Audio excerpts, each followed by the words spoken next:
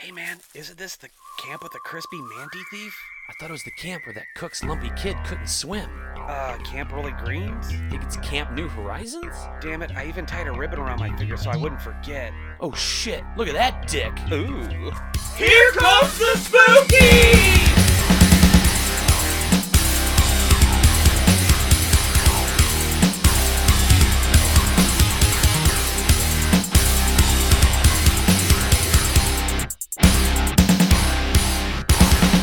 What's going on, chuds and chudettes? Here comes the Spookies here with episode 8. Today, we're going to take you to Camp Arawak and talk about why some of these kids are so fucked up. We're also going to hit you with a couple new movies that are dropping and one new movie that's just finished wrapping coming out in 2020. So sit back, relax, tie your buddy to a chair, and make him listen to your second favorite podcast.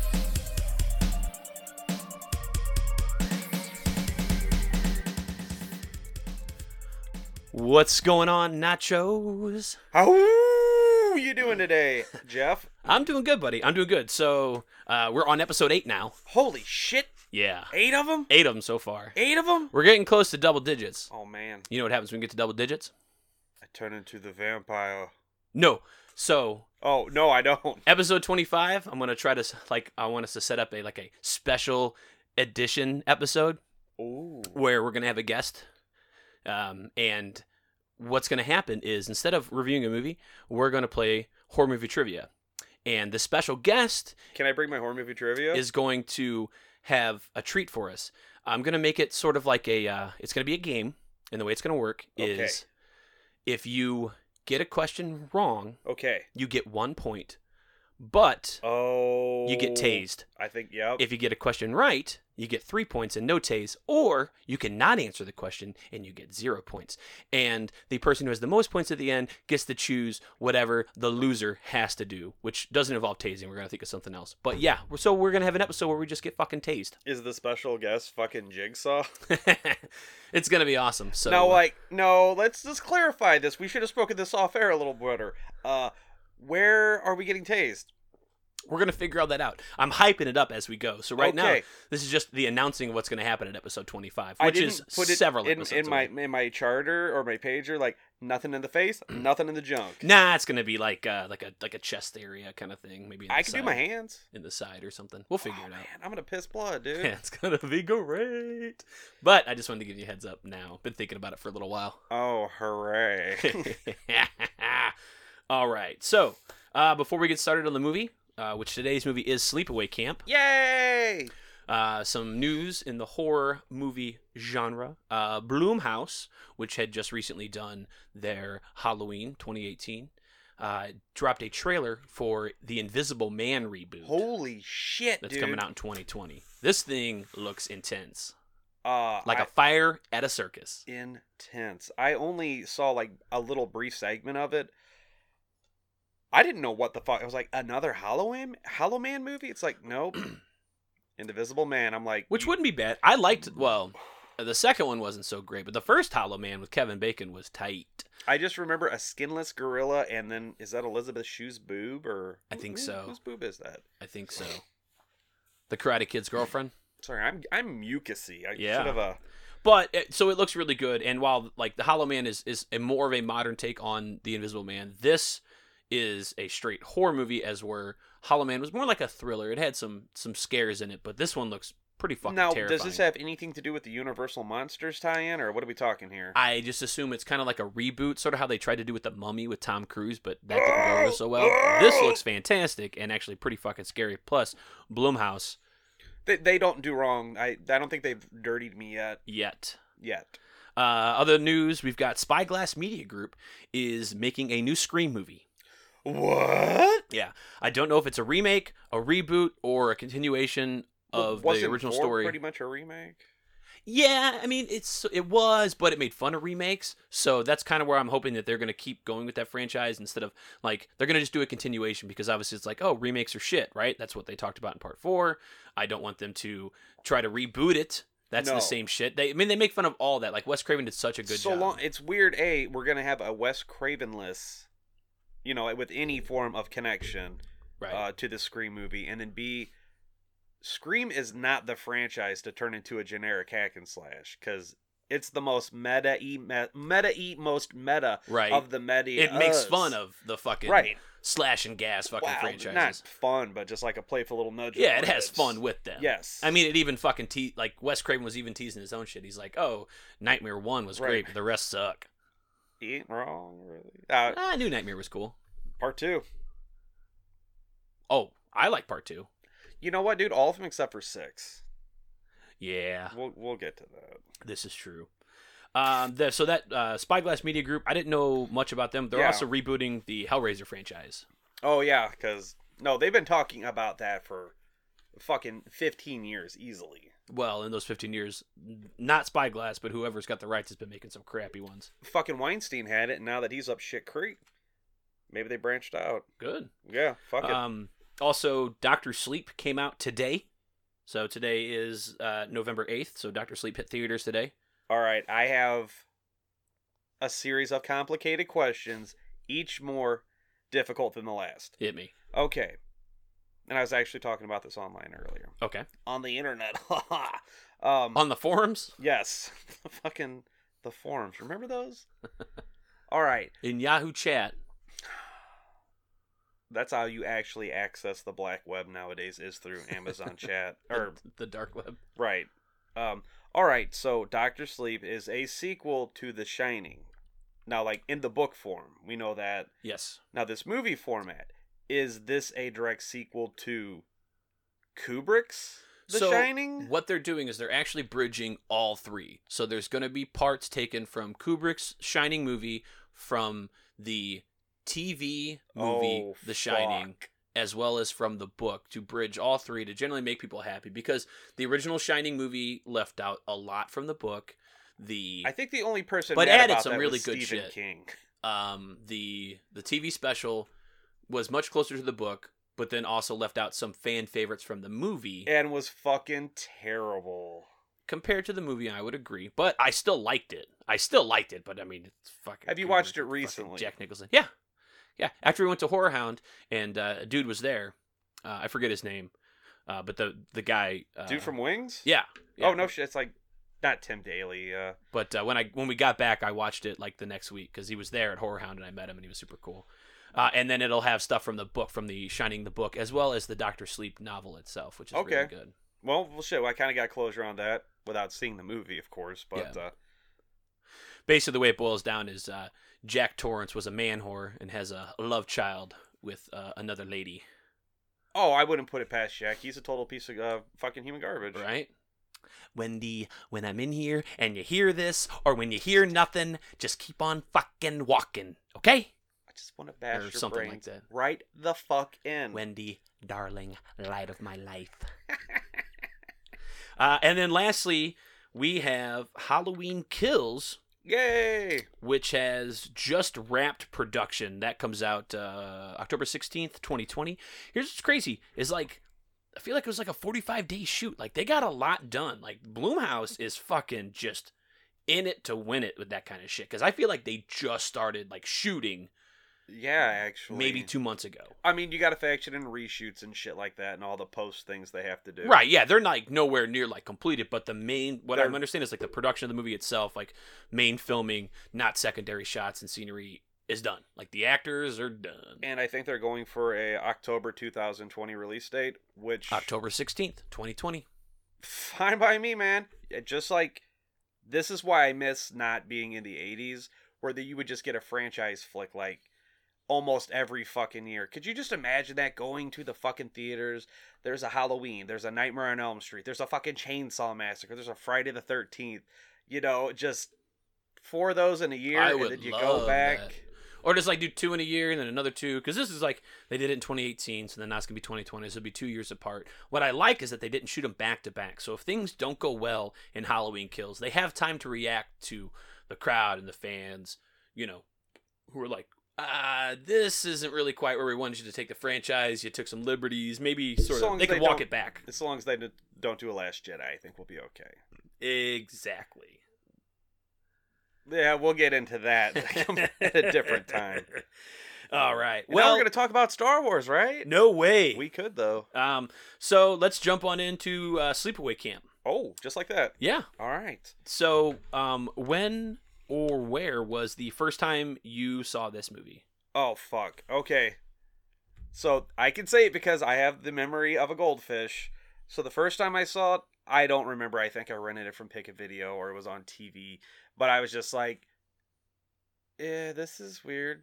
Actually, I think I started with part 2 first. Yeah, that's what it was. I went to Pick a Video. They didn't have the original. That iconic cover of the knife popping up through the shoe with the fucking handwritten note Yeah, kind it's of like, thing. dear mama, it's my second week or third week at sleepaway camp. Shit's fucked up. I'm getting scared. I'm getting scared. Everybody's from Jersey. Oh, don't be scared. Oh, no, don't be scared. We're all scared, son. Anyway, so I watched the second one, then I watched the third one, and then I think years and years later, that fucking box set, the Survivor pack, I was like, I don't get it. Then we watched it, and I was like, fuck, now I get it. And this is one of my favorite movies. First time I saw it was, and I remember it to the day, 1999 New Year's Day. Okay, like, was it on TV or what's up? No, so New Year's Day was a Friday, so like New Year's Eve was a Thursday. So there was like no, like, you know, I had no school the next day, and the folks were had to go back to work.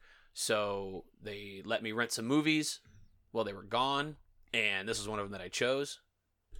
Where'd you get it from? Went with it. Probably CNN Video. Dude, that Monster Vinyl, rest in peace. We went there. I snagged Leatherface, Texas Chainsaw Massacre 3 on VHS for like $1. And I looked at the spine of the cassette tape. Yeah. And it was from CNN Video, and I got real fucking excited. So I'm pretty sure that's where I got it. So like my parents let me rent a bunch of stuff. It was like that, and I think Halloween 6, and a couple. The producer's cut, right? Yeah, I wish. Yeah. But I definitely remember seeing this because it was New Year's Day, because it was the one I started with. Because I was up at Zach's house, buddy of ours, the night before, and then went down and watched the horror movies the next day. Okay. So this is not on our video nasty list. I'm surprised this isn't a video nasty. This somehow. is not a Hello Nasty. Hello Nasty! Which is actually kind of shocking, especially for that ending. Yeah. I'm real fucking surprised. And the era it came out in, I figured. Yeah, it's... When did they video nasty end? It was huge in the 80s, which is when this came out. Yeah, you're right. 83. So, writer and director Robert Hiltzik doesn't have a lot of credits to his name, but did write and direct Return to Sleepaway Camp, which is one of the number 4s. So there's this one, then 2, then 3, and then there's actually 2 number 4s. Yeah, so that's a little complicated. Yeah. You got this? So there is Survivor of Sleepaway Camp, which got partially filmed by a different director, but they ran out of money. Man, let's call it what it is. That was like a Skinamax fucking wanker flick. And they never finished it. So what they did is they took a bunch of cutaways and like scenes from the other movies as like flashbacks and put all that together and released it in part of a box set, which we'll talk about in a little bit. And then there's Return to Sleepaway Camp, which actually features Felissa Rose, who was in the first one. She plays Angela. And, like it's got the original writer and director from the first one who came back. Nachos, I know you're not a fan of it. It's one. I kind of. I gotta give it another rewatch because you get like cameos from characters in the movie that we probably shouldn't talk about yet. Don't want to spoil nothing. Right. You ready to meet our casualties? Yeah. All right. So already talked about her. Felissa Rose, who plays Angela Baker. She's super awesome in this movie, and she's in a ton of like B movie stuff, but she doesn't get enough credit, which is actually kind of surprising. As of recent, she has been. She's got like a podcast now, and she's been showing up at a ton of conventions. That's a really good one. But she is super nice. What is that podcast? Oh, it's Casualty Fridays. It's on the Fangoria network, and it's her and Kane Hodder, and Tiffany Shepard, which. It's a weird third choice. Yeah, but hey. But it's a good show. She's good on it. They're all great. So, Angela Baker is who she plays. She's in Zombiegeddon, Corpses Are Forever, Return to Sleepaway Camp, Corpses Are Forever, Silent Night, Zombie Night, Death House, and then recently in Victor Crowley. Yeah. With Kane Hodder. Hatchet 4. Yep. We've got Jonathan Tiersten, who plays Ricky Thomas. And there's, by the way, there is not a lot of people on this list that really do a ton. Yeah. I got 5 people here that really did anything. So Jonathan Tiersten played Ricky Thomas. He's in Blood Reservoir and The House That Wept Blood. Huh. We've got Karen Fields, who plays Judy. That fucking bitch. She's no other acting credits. She's in like a special feature Judy thing, and it's on IMDb, but that's it. Like, this is the only 2. Do we talk about this now or later? Oh, or later. at all? Probably not. I haven't seen it yet. Christopher Collette, he plays Paul. Now, he was in a couple things. He was in the Manhattan Project, and he was in The Langoliers, which is that Stephen King movie. Directed by who? I don't know. Mick Ayers? It's Mick Ayers. Is it? I don't know. Probably. And then lastly on our list here is Desiree Gould. Oh, Aunt Martha. I fucking... So honestly, out of all the people in this movie, she had the most credits to her name during filming, but it was mostly soap operas and like theater credits. And that's it. I feel like that chick is... An alien came to Earth and it's like, I must do my best human impersonation. Do I keep my hands near my face the whole time? Oversell everything. I mean, she's like acting in a silent film in today's What's media. weird is she's not like that. It's like I kind of looked up some clips on her because I was surprised that she was the queen of acting as far as the rest of the cast goes. Right.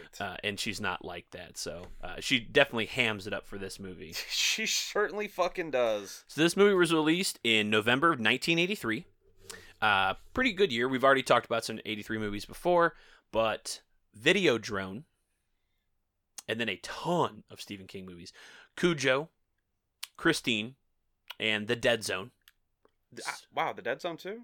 Psycho 2, Twilight Zone the movie, Curtains, Scalps, oh fuck, and a personal favorite, Microwave Massacre. I like that movie. So that's kind of, it wasn't a tough year for them. What's really cool is I believe that this beat out like a ton of the other movies like in the theater, like other horror movies in the theater at the time that were released that year. So it's kind of neat. I'm eating ash. So how to watch, you get your VHS. You got to get your VHS, right? Your Laserdisc. There are no Laserdiscs with this that I'm your aware beta. Of. Your CEDs. Real talk, like as far as streaming goes, it's on Tubi. It's on the Scream Factory channel, which is a free app. You can just watch it for free. Yep. And go ahead. You got so there's a bunch of DVDs. There are the 2000 Anchor Bay DVD, which I loved Anchor Bay back in the day. Man, I mean, Scream Factory's kind of the new Anchor Bay, and I don't even know if Anchor Bay's still around anymore. They're not the Anchor Bay that once was. Because they used to, like, cool special features, great little box sets, and, like, extra treasures in those, like, just shit you would want. Like, I got a badass Evil Dead that I refuse to upgrade because it's got so many special features and, like, tons of extra disc and, like, a fucking full-size poster in it, and it's just badass. Late Night Grindhouse is doing Evil Dead next weekend. Yes, they are. Side note, that's a conversation we didn't have before we got on the podcast. So then there's the 2002 Anchor Bay Sleepaway Camp Survival Kit. That's the one I had. This was cool. So this was a neat set that I still want because it features movies 1 through 3 and the unfinished 4th movie that we talked about. But the neat thing is like, if you see it, there's 2 different versions of the box set. There's the one with the, like, Red Cross. It looks like a medic kit. Yes, but that's the one I had. American Red Cross filed a complaint suit over the box set artwork. Oh, wow. And the reissues no longer feature that. Because it was like a bloody first aid kit that looked like the fucking Red Cross. Like, yep. It was real serious. I got that at Best Buy. And then there's a really crappy version, which was my first version. Oh, that's the one with the double disc with Maniac Cop? No, not Maniac Cop. It's the 2005 Legacy Entertainment double feature with House by the Cemetery. Oh, shit. Do not buy this version of the fucking movie. If you're blind, go ahead and do that because like you're not seeing any It's like a transfer from a bad VHS copy onto a piece of toast. And it's fucking awful. We watched it, which was how the first time we watched it together. Right. And I remember being super pissed at the end because I was like, I can't fucking see anything. So we went to YouTube and found a better copy on YouTube For free. than this fucking piece of shit movie. And I was super excited because I was like, oh, it comes to the House by the Cemetery, which actually isn't a bad version of the movie, but my sleepaway camp on there sucks. And I paid $3 for it at like a secondhand store, and I got my money's worth for sure. And then lastly is the 2014 Scream Factory Blu-ray, which is what I've got. It's a double disc with a DVD. That's what I got, Holmes. And it's uncut. And it has a ton of special features. Uncut. It's fucking fantastic. Because like the legacy version is cut to like make it shorter so that it could fit both movies on the disc and stuff like that. So it kind of. I gotcha. So this one they had to go around as uncut. Now, before we get to the movie, we want to be open with everybody. We're not quote woke. No, sorry. This is our disclaimer. We're going to do our best with the pronouns here, and you'll understand what we're talking about when we get to the end of the movie. However, we're just trying to do the film justice, and we're not trying to be real. We're two dumb white guys from the Midwest. I mean, we're not trying to step on toes, but at the same time, we have to be true to the movie. Right. Kind of thing. So save your hate mail. Actually, no, send us hate mail. Yeah, we wouldn't mind that. Any Hit us kind of hate mail. mail. I mean, we just Please. want attention. All right, so before the movie starts, which just made me chuckle, we get a nice "In Memory of Mom." A doer. DOER. Before this fucking thing starts. The movie starts and the title card comes out of nowhere with a loud fucking Bum, bum. right? So fucking dramatic. Yeah, it's serious. And as the movie opens, it's fall, and we open on a lake with several scenery shots of Camp Arawak, and it looks like it's closed. Okay, I didn't catch this the first couple 900 times. And like, do you know it why looks that like it was closed up in a hurry. Uh-huh. And we got a sheriff's notice on the front gate and a for sale sign on like the Camp Arawak sign out front. You got it, dude.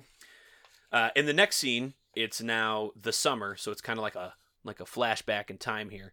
And John, Angela, and Peter Baker are on the lake, and they're sailing as some other people are out on the lake in the summer enjoying themselves as a speedboat fucking passes by pulling this skier. I think what you meant to say is two people in a motorboat are torturing this lady on skis. She's like freaking out the whole fucking time. Like, why are you even on there if you're not having a good time? Let go. You know, I know you just watched Sleepaway Camp because you said she's not even having a good time.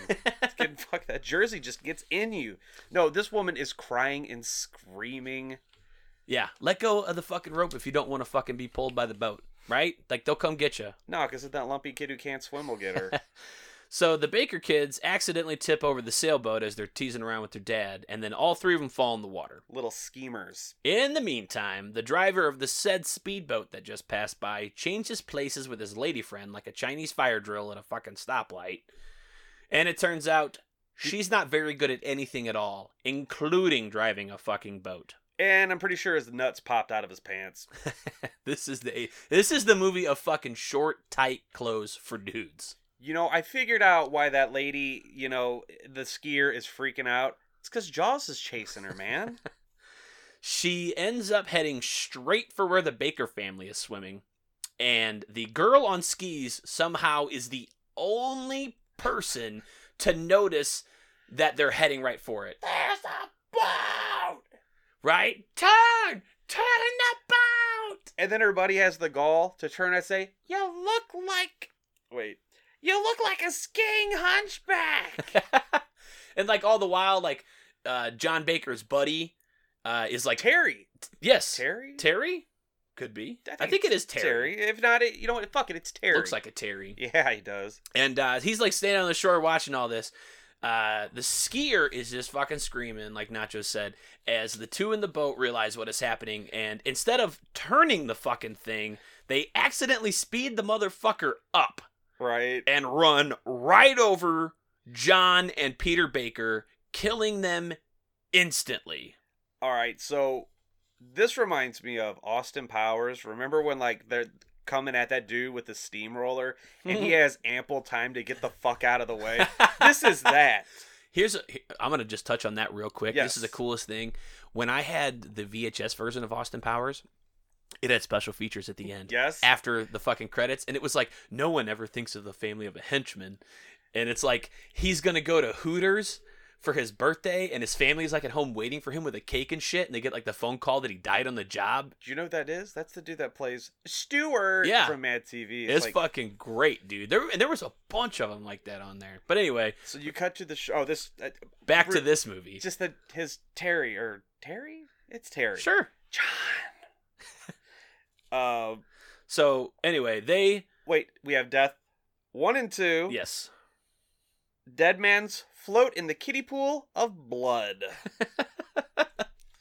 This shit happens really fast, and like nobody seems to care enough to react well, except for the girl who's like skiing, and she's like fucking particularly annoying. Like, somebody help them! Oh my god, why won't somebody help them? In this like shrill fucking like break fucking glass. She's not even voice. Jersey, but you know what? I felt for her because everybody's a dipshit. I wish this chick was in the movie later so she could fucking die. Like, she is that fucking annoying. So, fast forward now. 8 years later. It is 8 years later at Aunt Martha's house. Now, Aunt Martha is shouting upstairs for Ricky and Angela. Ricky, Angela. Angela being the only baker to survive the intro and is now living with her aunt and cousin. Martha is getting them ready to catch the bus to Camp Arawak. And there is something seriously off about Aunt Martha. She's a straight up fucking space cadet, dude. Yeah. We kind of talked about it a second, but like when she talks like this and then stares off at space, comes back a second later and then finishes her thought.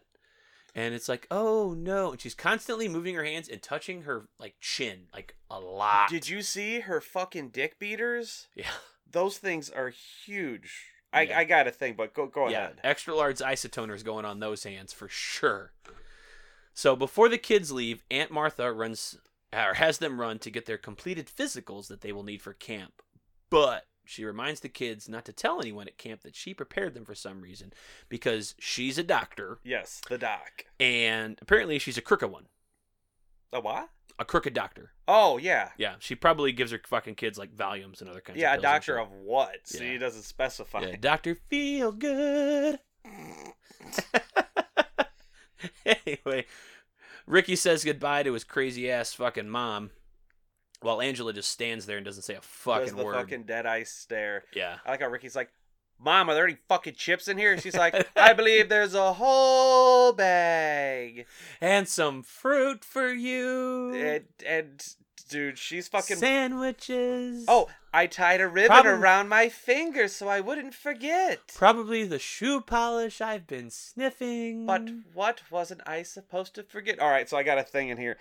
So I never really noticed how big Aunt Martha's fucking hands are. I bet you, like, if you tried to pinochle her, it would be like that scene from The Fly where fucking Goldblum snaps that dude's arm. Oh, right? Oh, solid scene. But that's how she pinocles you. But then she's going to patch you up because she's a doctor. But then you're going to be fucked up just like her kids. I couldn't stop staring at her chin.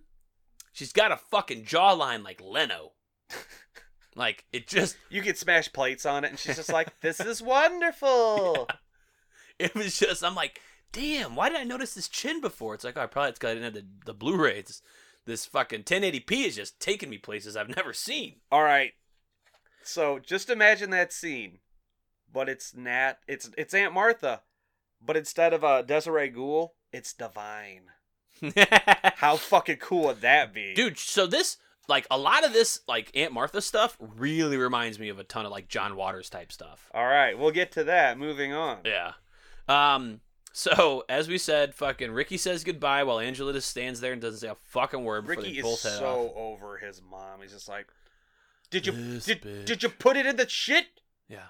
Fuck. Can we go? God. Ma! The meatloaf! I like how Ricky cusses just like I do. Excessively. Oh my god, dude, he's got a great mouth on him. Yeah, he does. Oh, now I sound like the fucking cook. The bus arrives at Camp Arawak as the kids get off. Hard at it. The kitchen staff is standing around along with the counselor staff as Artie, the head cook, makes a joke about the kids being fresh chickens and where he comes from. We call them baldies. They call them baldies. So, prior to this scene, we are introduced to Mel, the head dude of the camp, and Ronnie, the Jersey bulk. Yeah, he's the head counselor. So like Mel's the owner. Yes. And Ronnie's like head counselor. Or one of them. Did you catch that? That kid runs full speed and bashes his head on Ronnie's cock and then just like flips around. I am dead fucking serious, dude. He does run It's just right like, into bam! And Ronnie's just like, oh, my fucking bulge! Bah! Ronnie is fucking huge. It's so crazy to watch this movie because you're like, I know this dude is juicing behind the scenes, but he's like the nicest dude on set. Yeah, he's just super chill. Yeah, he fucking brings it in. He's just fucking so great. But it's like, damn, dude, you look like Lou Ferrigno's poop. So wait a minute, you just dropped the Baldies line? So we're just at the Baldies. The other cooks laugh and smile as they're apparently okay with Artie being a pedophile. Mufasa Jr. or Senior, fucking James Earl Jones's dad, is just like, haha, he's gonna fuck one of those kids this summer. Wait, he's like, I don't think they have what you're talking about in mind, Artie. And then he like fucking chuckles about it. Right, like, no, dog. That's, I guess the 80s was a simpler time. Yeah, 1983, you just have sex with 13-year-olds, apparently. It's not a fucking big deal. They Right. just kind of look the other way. For an extra $15 in my paycheck a Right? week. Yeah, no. Ugh. So, as they're heading down, Ricky runs into his pal, Paul, and introduces Angela to Paul before Paul comments that Judy is back this year, and so are her tits. I like how when fucking Paul and Ricky show up, they're just talking to each other like construction workers, and they're tighter than dick skin. Yeah.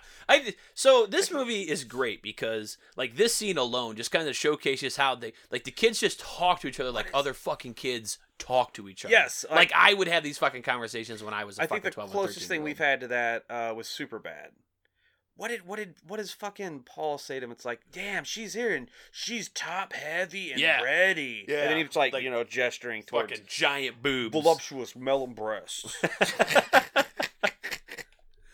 So Ricky drops off Angela at her cabin, where she goes inside and meets her head counselor, Meg, and then she sits on the bed, doesn't say a fucking word to anybody, and just stares hard at this chick, Judy, that Ricky and Paul were just talking about. All right, Judy straight up, this entire movie acts like A, a supervillain, B, a lead in Dynasty, C, a smart mouth bitch who's going to get what she has coming to her. Did you say a lead in Dynasty? Yeah, why not?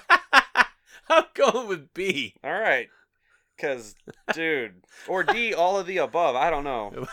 Dude, Judy is a great fucking bitch. Like, she plays it so well. And Angela is just like hate fucking her Just with hate these fucking eyes. What are you taking pictures? It's like, that's not the line, but okay. Line. Can you even get that right? You fucking jerk. So it's the next scene, and everyone's at the mess hall. And I love this. This is like what The Burning did. There's a ton of fucking kids there, right? Like, they really set it up like it's an actual summer camp. It's not like where they do the sequels where, like, the majority of people in the fucking hall are the actors in the movie. It's like hundreds of kids. There were times in this movie I thought I was watching The Burning and vice versa. You know, like, that's how well they do it. It's a really, really cool job. Fuck, like, good job that they did. That'd be a good back-to-back double feature, The Burning and this. Oh, yeah, absolutely. Okay, anyway, go ahead, sorry. So, they're at the mess hall where Meg goes to find Ronnie, who we just talked about is the fucking Jersey Bulk. buffed out head counselor, Jersey Bulk here, to let him know that Angela won't eat. Ronnie is also wearing the thinnest, tightest fitting shorts I have ever fucking seen in my life. This 2K 1080p scan is doing this man some favors because, wow. Hey. I'm pretty sure I can fucking see the head of his dick. Guess what? He's fucking circumcised. Yeah. Yeah. I mean, like, I'm not trying to stare, but he's wearing these fucking it's red right shorts. fucking It's there. like I'm a bull. It's like all I can fucking stare at. It's just... It's like, oh, is there acting going on around this It's penis? like old boy I jammed can a fucking apple and an acorn in the front of his pants. So, like, we just have to not stare at his dick. I'm pretty sure at one point he puts his, like, fucking leg up. I don't know, man. It is uncomfortable. Cocks on display. There we go. It's like You might as well fucking walk around with a flashlight just fucking shining. Right, right. Because Jesus Christ, you couldn't call more fucking attention to it if you had a sign pointed at it. So, enough about Ronnie's big hog. Yeah, for now. Ronnie takes Angela to the kitchen and introduces her to Artie, which we met earlier. Artie the kid fucker. Artie the pederast, and asks if he can help Angela find something that she would like to eat. I'm gonna let you handle this part, because this whole scene is fucking yucky. Artie visibly gets excited at the innuendo right there. Yeah, And Ronnie then has to take a phone call, so Artie tells Angela that they should head to the pantry where he knows he has something that she wants. Now, as this happens, back in the mess hall, Ricky asks Meg where his cousin went, and Meg teases Ricky about fucking Angela being off and weird and shit. And it's like, oh, good, thank you. I'm glad you're fucking good at your job. Right. Before he gets super pissed, tells her to go fuck off, and then goes to look for Angela. At the same time, Artie has locked Angela in the pantry and is about to take his pants off. As he's turned the pantry into the no touchy room. Yeah, like that scene in Shawshank. Ooh. Yeah. Or American History X. It's like, you're going to swallow what I give you to swallow. And then you broke Jimmy's nose, so you're going to have to swallow something for him, too. It's super fucking uncomfortable. Maybe I really repressed that from my fucking memories. Well, yeah, because the guy who says that in Shawshank fucking plays Drake in Aliens. Oh, man. Mm-hmm. Yeah. Smoke break. Brought that screaming back No, to you. I'm joking. But luckily, Ricky comes in. Hey, right what at the fuck is going on in here? Breaks that shit up. And he and Angela RUNNOFT out of there. Okay, so when he's grabbing Ricky up and slamming him against that box. Oh, that sounded bad. No, anyway, when they fucking run out, what box does he punch? I don't know. I don't think I saw that. I think it's like Tubby Vegetables. It's Tubby something, because he gets mad at a box. He gets the Quaker. Do you like Quaker how oats? fucking undiscreet Artie is about this the whole time? He's just like, walks out and he's fucking like buckling his pants in front of everybody. Well, yeah, so like he walks out and Mel, the owner, fucking sees the kids run by as they're busting ass out of the kitchen, and he asks Artie what's going on, and he says, I just guess the kids are fucking scared of me. Is he's fucking putting his fucking pants back on. Right. Subtlety, get the fuck out of here. Mel kind of like shakes his head but gives him the shifty eye, but later on we're going to find out why Mel's probably okay with this. Oh, yeah, no shit. So later on, Artie is then checking on what has got to be the fucking biggest pot I have ever seen it's a in my fucking life. Water heater. So like that scene in fucking Treehouse of Horror and The Simpsons where they fucking cook Jimbo Jones. Right. He's like, it's really hard to clean this with you pouring that meat tenderizer on. Oh, great. Now I got to clean in the dark. Like, it's that fucking big. It's like comedy big. This thing is so big as it's on the fucking stove. Artie has to get a chair. Artie's not a little dude. I No, clock him at he's- about 6'3". Yeah. Like, and he fucking has to get a chair to see into the motherfucker. Like, it's comedic big. It's like Mel Brooks big for fucking no reason. You could make a space shuttle out of this. I gotta call bullshit on one thing. So he's talking to Ben. Ben is like the other cook. Mufasa Senior. Yeah. So he's telling me it took He's got him that deep voice. well, it's James Earl Jones' dad, of course. it's fucking Vader's Vader, you know? Is it really James Earl Jones' dad? Yeah, fuck yeah. Is that seriously? Dead serious. Like, man, that's awesome. I didn't know that. Are you serious, Clark? You serious, Clark? Like, you serious, Clark? Dead fucking serious. That's that's cool. James Earl Jones' dad. That's awesome. So when he's like, when they're trying to tell me, I just thought you were being inappropriate. No, I'm not being a fucking jack off. I'm like legit being sincere for once. Oh, I see what you did there.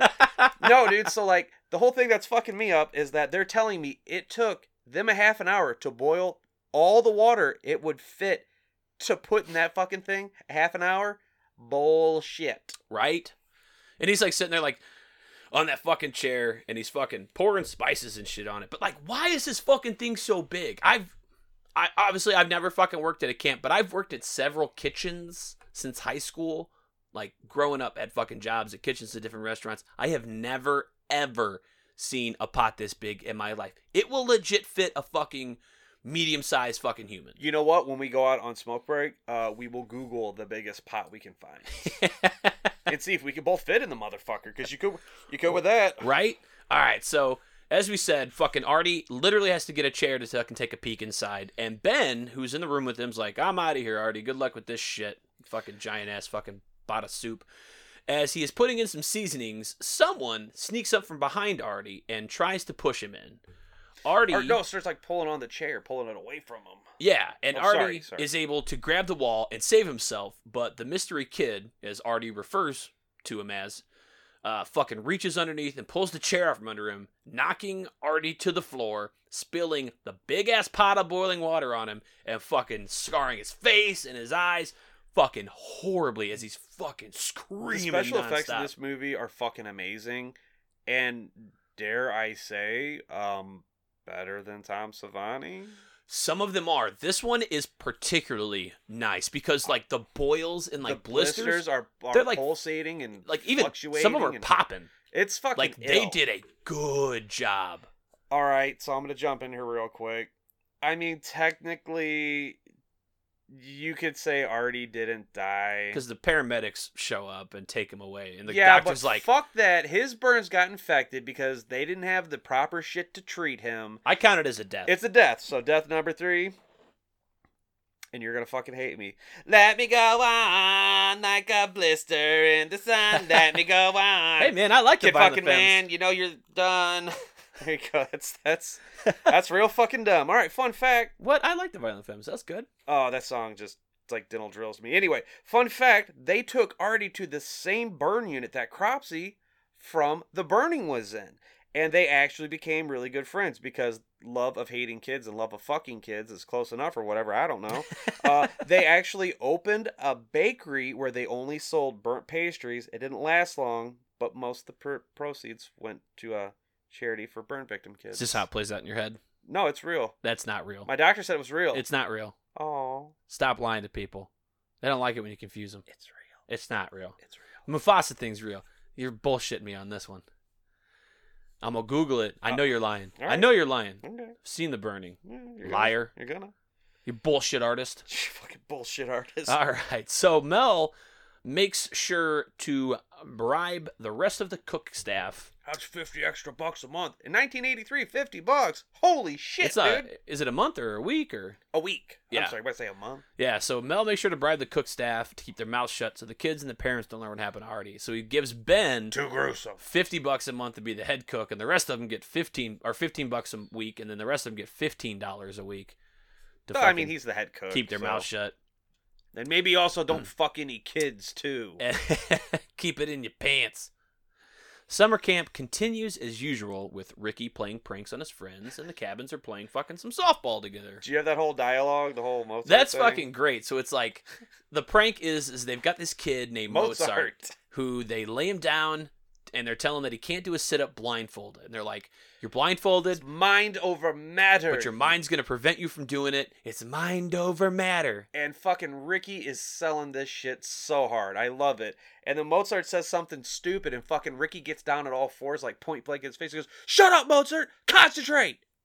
Yeah, it's fucking good. And then as he fucking finally does and the fucking blindfold comes Paul off. like fucking, gets in the trajectory of where his head would go and just, fucking drops bottom. And Mozart buries his nose in Just- Paul's ass crack.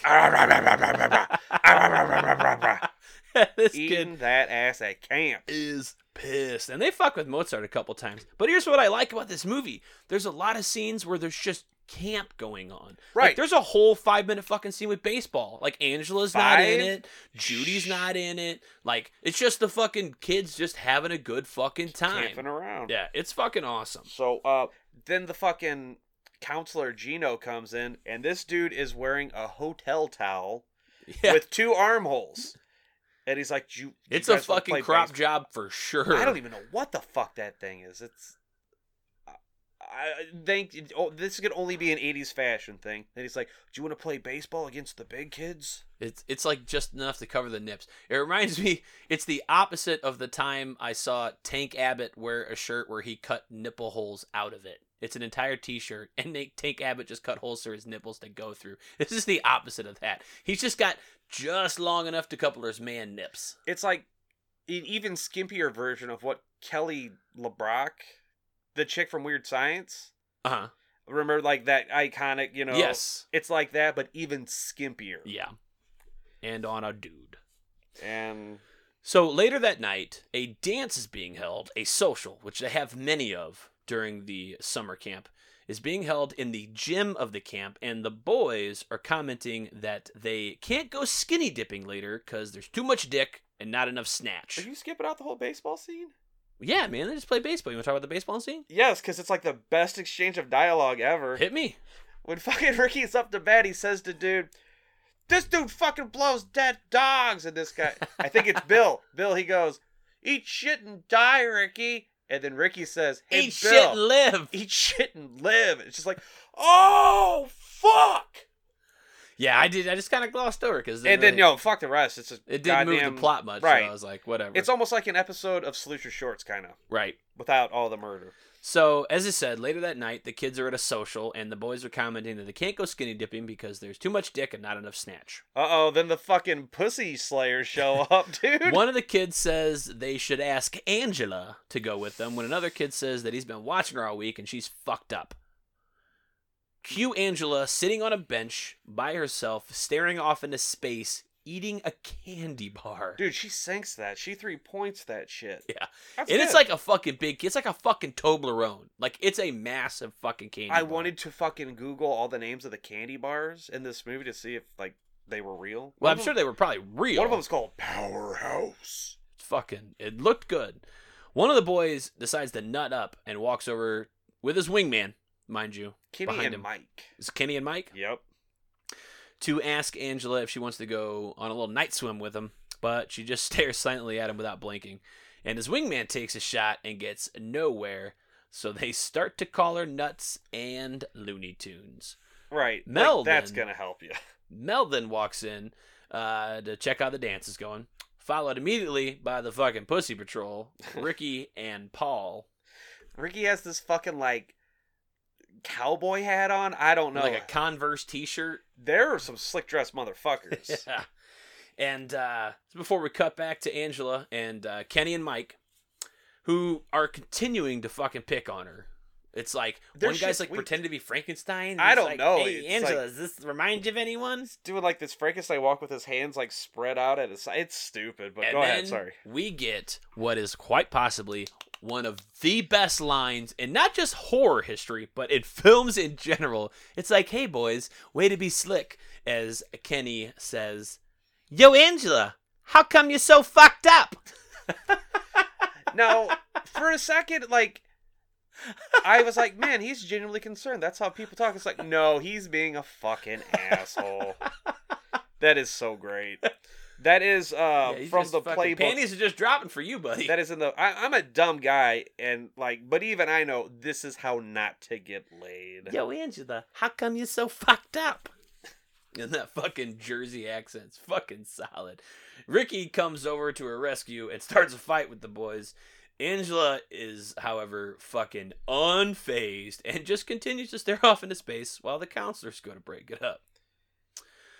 Ricky gets some fucking good shots in there, and this is where he's just dropping every fucking Dude, swear word in the book here. It's like, what did they say in A Christmas Story? It's like some artists work in oils and paints, or oil paints and sculptures. Ricky uses obscenities as his art form, and he's fucking great, man. Ricky goes off then after the fight to see the camp nurse because he got a little bit of a bloody nose. As Paul then sits down next to Angela Dude, and tries to make friends with her. right? He's And like, hey, He's being smooth. He's being smooth about it. he's actually kind of being courteous. I don't even think like he's just trying to, fucking Yeah, get he's that just cave being a bacon, nice guy. you know? He tells her some stories about the shit Ricky and him have been up to at camp over the past couple of years. It's one time we ran all the girls' panties up the flagpole. What was the other one? He locked the kid outside of the fucking cabin naked. Right, not Mozart, but He's got kind of bullies. yeah, they're kind of dicks. But he has to cut it short as his cabin is then called off to bed. Paul tells her goodnight and is fucking super shocked when Angela looks up at him and responds in turn. And we hear her talk for the first fucking time in the whole movie. Yeah. Judy sees this happen from across the room. And for some reason, she decides that she's going to be fucking mega bitch about it. Judy's face, the majority of this film, looks like you peed in a super soaker and just sprayed a cat in the face with it. It's like... Later that night, the boys are still trying to get the girls to go skinny dipping. So fucking Mike and Kenny oh my God. are still fucking working on it with like all the girls that they could muster. And it's not working. So they're like, well, we'll get in first. It's Bill, Kenny, Mike, and the salty ass... there's a bunch of dudes. Loser baseball. I have them as salty ass baseball losers. So at the same time as the fucking dudes are like, look, we're going to get in first. Fucking Kenny and Mike are like, I tell you what. Let's get baked. We're getting fucking stoned. And they try to convince some of the girls to go on a moonlight canoe ride. Bill gets so pissed off. He's like, well, fuck you anyway, bitches! Yeah. Me and my buddies are gonna go waggle ding-dongs in the water. As we get the fucking whitest asses ever fucking just hustling towards that cold-ass water. That is some fucking pale bungus patrol. Yeah. Yeah. Just so everybody knows, so spoiler alert, there's no boobies in this, but there is a lot of fucking, like, hardcore white guy butts and just like peens you can see through fucking shorts and shit. Yeah. Wow. Didn't think about it like that, but yeah, you're not wrong, man. Yeah. It's a feast for the ladies if there ever was one. For sure. And pedophiles. Yeah, this is probably what Adam Marcus saw when he's like, when I make fucking Goes to Hell, this is the shit I'm doing. So Kenny convinces one of the girls to get in the canoe with him. While in the canoe, Kenny is dicking around. And it's like, oh, be careful. This is where all the fucking poisonous snakes and shit come out. This guy is a fucking jack-off. He gets a chick to come out in a canoe. And she's like, don't try anything. Right. Oh, why'd you get in the fucking boat with me? Right. It's like, you could torch up a doobie with that chick. But he's like, heh, no. I'm going to capsize it. Yeah. That's where all the snapping heads and water moccasins are. Right? Tips the fucking boat like a dick. And his date, Leslie, gets super pissed and swims off. Could you blame her? No. No. Fuck no. No. While he heads under the boat for some reason. Like, I assume he was just going to try to tip it back over. But instead, he's fucking stoned. What's he start doing? He starts singing. What's he start singing? What is he singing? Hey, Bobby Reba. Yeah. And this is a real song, right? I think so. All right, because this reminds me of that bullshit and fucking... Wait a minute. I just had it. I don't know. Yeah, whatever. Moving on. So while under there fucking singing, somebody pops up and surprises Kenny, who delivers some real shitty dialogue like, what are you doing here? Wouldn't the guys like to know that you was in here? I'm going to tell Ronnie as this person fucking drowns him in the lake. Dunks him. And this is what he gets for fucking being a bad actor. Yeah, he's a fucking jackoff. Yeah. The next day at the dock. What's your kill? I'm waiting for the okay. reveal. I'm sorry. So in the morning, the head lifeguard I fucking love this dude so much. He is pissing and moaning.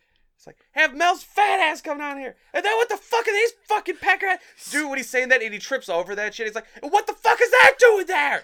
Fucking kids have like trashed his beach and he's fucking super pissed. There's like a couple of lawn chairs and like some fucking sunbathing shit like in the fucking beach area. You know what? I gotta try that. You know what that is? It's like when you go to the river and you put your chair in the river. Yeah. That's what that is. Yeah.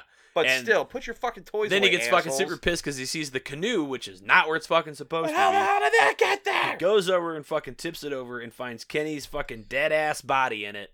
Like fucking covered in like turtle bites. And fucking turtle bites. And a fucking snake comes out of his mouth. It's pretty cool. This special effect is fucking awesome. His death sucked. Yes, but this scene pays off. So, in the special features and shit, they're bagging on this effect like, oh yeah, it doesn't even look good. I'm like, are you fucking kidding me? Dude, this looks like a dead ass body. Death number 4, as the snake is coming out of Kenny's mouth, Metal Gear Kenny, Snake Eater. Oh, Campbell, this tastes like shit. Crab battle. So the cops are now called and they just like, I'm pretty sure he fucking drowned. And Mel's like, cool, don't investigate any further. He's like, well, maybe I should get the autopsy. He's like, nah, that's cool. And then Ronnie's like, no, wasn't he a really good swimmer? He's like, no, he said it was an accident. And Mel's like, yeah, we're going to go ahead and fucking push that story. Please don't investigate any further. Yeah, Mel, they should actually The alternate title for this shouldn't be Nightmare Camp. It should be Fucking Camp Lawsuit. Yeah. Well, we're going to get to that, too. I got a fucking great spot for that. Oh, okay. So, camp continues on as normal. And it's just like the fucking baseball scene. We got the girls. All these kids are hanging out by this fucking... Oh, we're past that? So, the girls are playing volleyball now. Yes. That's that scene. And Angela is just fucking watching from the benches. Like, she's kind of sidelined. Paul comes over and continues to ask Angela out further and ask her if she will accompany him to the fucking movie tonight that they're showing in the fucking rec hall. She's like... Don't we have to go? And he's like, yeah, but maybe we could go together. It's like, I saw what you did there, Angela. Yeah. You little schemer. And she's like, yeah, sure. And all while this is happening, Judy is continuing to fucking work towards the award of Bitch of the Year. Wait a minute. Is this the part where Judy has the shirt on that says Judy? We have to get those fucking shirts made. Now, but does it say like Nachos and Jeff? Or does it say Judy? So, like a top? You know James? Yes. So he had a fucking James shirt that he wore for years. It was my favorite. He'd just go out and it'd just say James. But it was in like different colored letters. And they had like, one was like a fuzzy J. And like, it was like different like types of materials spelled out of. It was fucking awesome. I always wanted to get a shirt with my picture on it and just wear it around like an asshole. We should get shirts with each other's pictures. Yes. So Judy is continuing her fucking run for Bitch of the Year and gets Angela in trouble with Meg because she's like, why do we have to play volleyball while Angela just talks to the boys? Talks to the boys all day! It's like, well, this is the second time she's ever fucking talked all summer, so maybe just let her go. This is probably her 12th word of the year. Meg's like, you know what? I like being a bitch too. So she chases Paul off and gives Angela some shit about talking to the boys instead of participating. You know, fuck you, Meg. I hope you fucking get stabbed in the back. Yeah, Meg, you were kind of legit there for a minute. You and, was it not Leslie? I think her name's Marie. Susie? I don't know. We suck at names. There's a lot of fucking, like, counselors in this. Right. But, you know, I'm just fucking looking at it, and I'm like, you know what, Meg? I hope you get fucking stabbed in the back. I hope your fucking spine severs. So, if you guys are still with us, and you're, like, kind of thinking, like, man, this episode's a little bit boring. Like, this movie is a slow burner. Not a lot has really happened, right? We've got the Baker family who kind of get massacred at the beginning by the boat, and then Artie who gets burned to shit. But not a lot really goes on for, like, the first 2 acts of the movie. It's just kind of kids fucking around at camp. Like, there are some other things that happen, but it's mostly just kids hanging out at camp and just being shitty to each other kind of thing. So, it's that third act. It's not even the full third act, like... The last 15 minutes really fucking come together. Those were the ones I had to review today and just fucking, I'm like, oh my God, so many notes. Yeah, like this, it's kind of neat. And I like that because like there's not like someone stalking in the woods, kind of creeping around like you got in like The Burning and most other horror movies. It's pretty neat. And it really helps sell the ending, which is just cool. So, cheers. Cheers. Cheers with the beers. Bow, bow, chick-chick-baka. So Paul walks Angela back to her cabin. Paul Walker? You mean Paul Windshield? Oh, shit. So Paul walks Angela back to her cabin after the social, where he sneaks a kiss from her. Paul acts like a real tamale here, and bro smooches against Angela's will. Consent, bro. I know it's the 80s, but consent, homie. She's like, I gotta go inside now. And Judy was watching the whole time, and she's like, I'm gonna fucking fix this up. So she tries to flirt with Paul, but he ain't having fucking none of it before he bounces like a couple of boobies and heads back to his cabin where the boys are playing another prank on Mozart, the old fucking shaving cream prank. I feel like they're gently hazing Mozart, other than making him eat Paul's ass. I gotta be honest, the ass-eating one would have garnered a fucking much greater response than the fucking shaving cream one, so... Right? Basically, they fucking put the shaving cream on him, then tickle him to fucking get it all over the place. I can relate with Mozart so hard. He's like falling asleep with a porno mag on his chest. Just like, you see that, you see his little, his tent? Yeah. Tent set, and just like... Put a cover over that dude. Let him sleep. Nah, unless you're these assholes. Well, here's the thing about Mozart, because he doesn't fucking handle this prank real well. And he chases Ricky with a knife. I've been because there, man. That's how you respond, is some aggravated assault. Hey, you stab somebody once, they learn a fucking very valuable lesson. I'm like, I would fucking stab you over the fucking ass crack thing more than I would the fucking shaving cream thing. But I guess Mozart's fucking had enough. No, Mozart's parents got raped by shaving cream, so it's like Batman, but with less shaving. I don't fucking know. Mr. Barbasol. So the next day, while the campers... You ever shave with the devil in the pale moonlight? I'm done. That's fucking terrible, dude. All right, get out of here. The next day, while the campers are swimming in Kenny's grave... Yes. Oh, shit. AKA the watery grave. Paul stops to talk to Angela before Meg chases him off.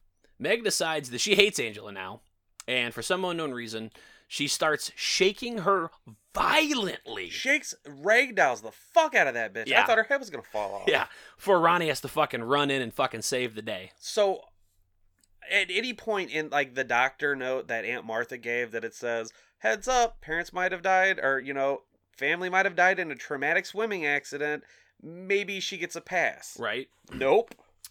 Back at the girls' cabin after this, Judy bitches at Angela for Meg getting into trouble and continues to pick on her in front of all the girls. You got Meg in trouble. It's like, oh, and sure. she fucking takes it real far. She's got this line where she's like, she's a carpenter's dream, flat as a board and in need of a screw. Oh my god, if you watch her face, she fucking mutates into the Jersey Devil. Yeah.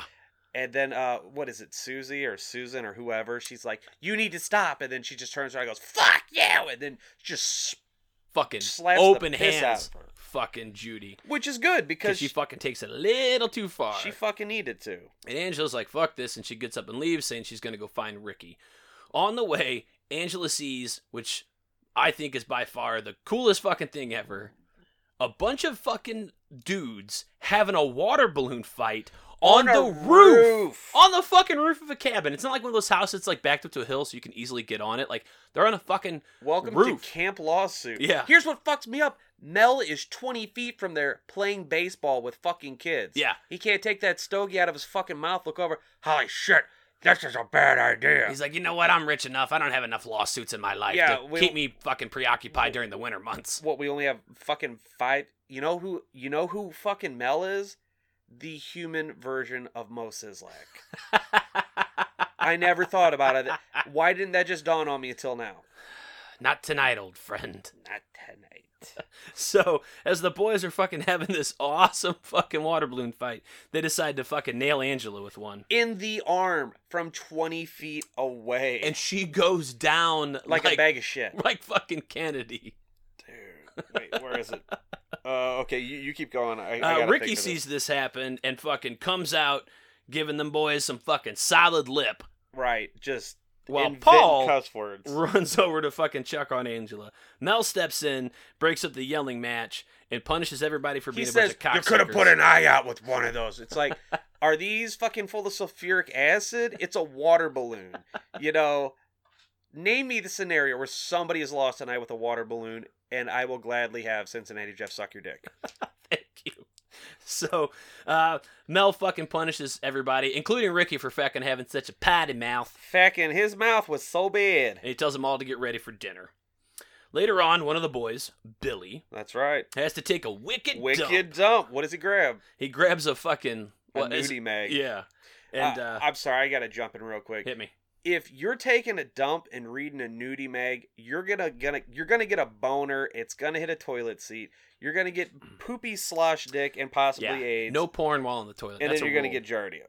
So Billy goes and takes his wicked dump, and he's one of the kids that fucking threw the water balloon at Angela. And he's just been an overall piece of shit the whole movie to Ricky and Angela. He's dropping twos in the bathroom of the cabin when someone locks him in the stall with like a fucking broom handle. Yeah. It works. And then goes behind the fucking, room and cuts a giant fucking hole in the screen of his stall. What does he insert through that hole in the... And the fucking mystery killer then fucking drops in a fucking live beehive and just fucking shakes it violently until it fucking falls off and the fucking bees just fucking sting Billy to death. The bees! Okay, so you could have kicked that fucking door. You could have crawled under the gap. You could have hopped over the gap. There was ample time to escape, Billy. And you're dying with a shitty butthole. Death number 5. oh man, those bees really started winging it and made a sting-sational kill. I fucking hate bee puns. No, genuinely, I was at work and I had a fucking index card with like 17 different bee puns, and I just threw it away. I'm like, this is, no, fuck it, whatever. Yeah, you want to go for that low-hanging fruit? Yeah, it's too easy. So we see his body, and he's like engulfed in bees. He looks like Honky Candy Man. Yeah. Junior. Mel, at the same time, meets with Ronnie right after this has happened to count down how many kids haven't died yet. Right. He's like, should we even stay open? It's like, oh, fucking... He's like, what we got left? He's like, I don't know, about 25. Might as well fucking bring them into all the cabins together, because I guess like a bunch of other kids have now left at this point. Dude, I'm sorry. If you had an opportunity at a summer camp where people are dying, I'm getting the fuck out. Yeah. You ain't getting a postcard from me. You're getting me in the mail. I'm Deuces. like, hello.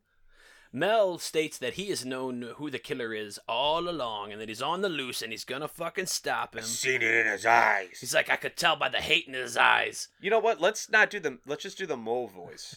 I can see it in his eyes. Hey, Homer, I saw it in his eyes. Remember that? Okay, I'm gonna spare everybody my really bad Moses like impersonation. Remember that time you ever thought you're too drunk to drive? Who gave you your keys? Mo did.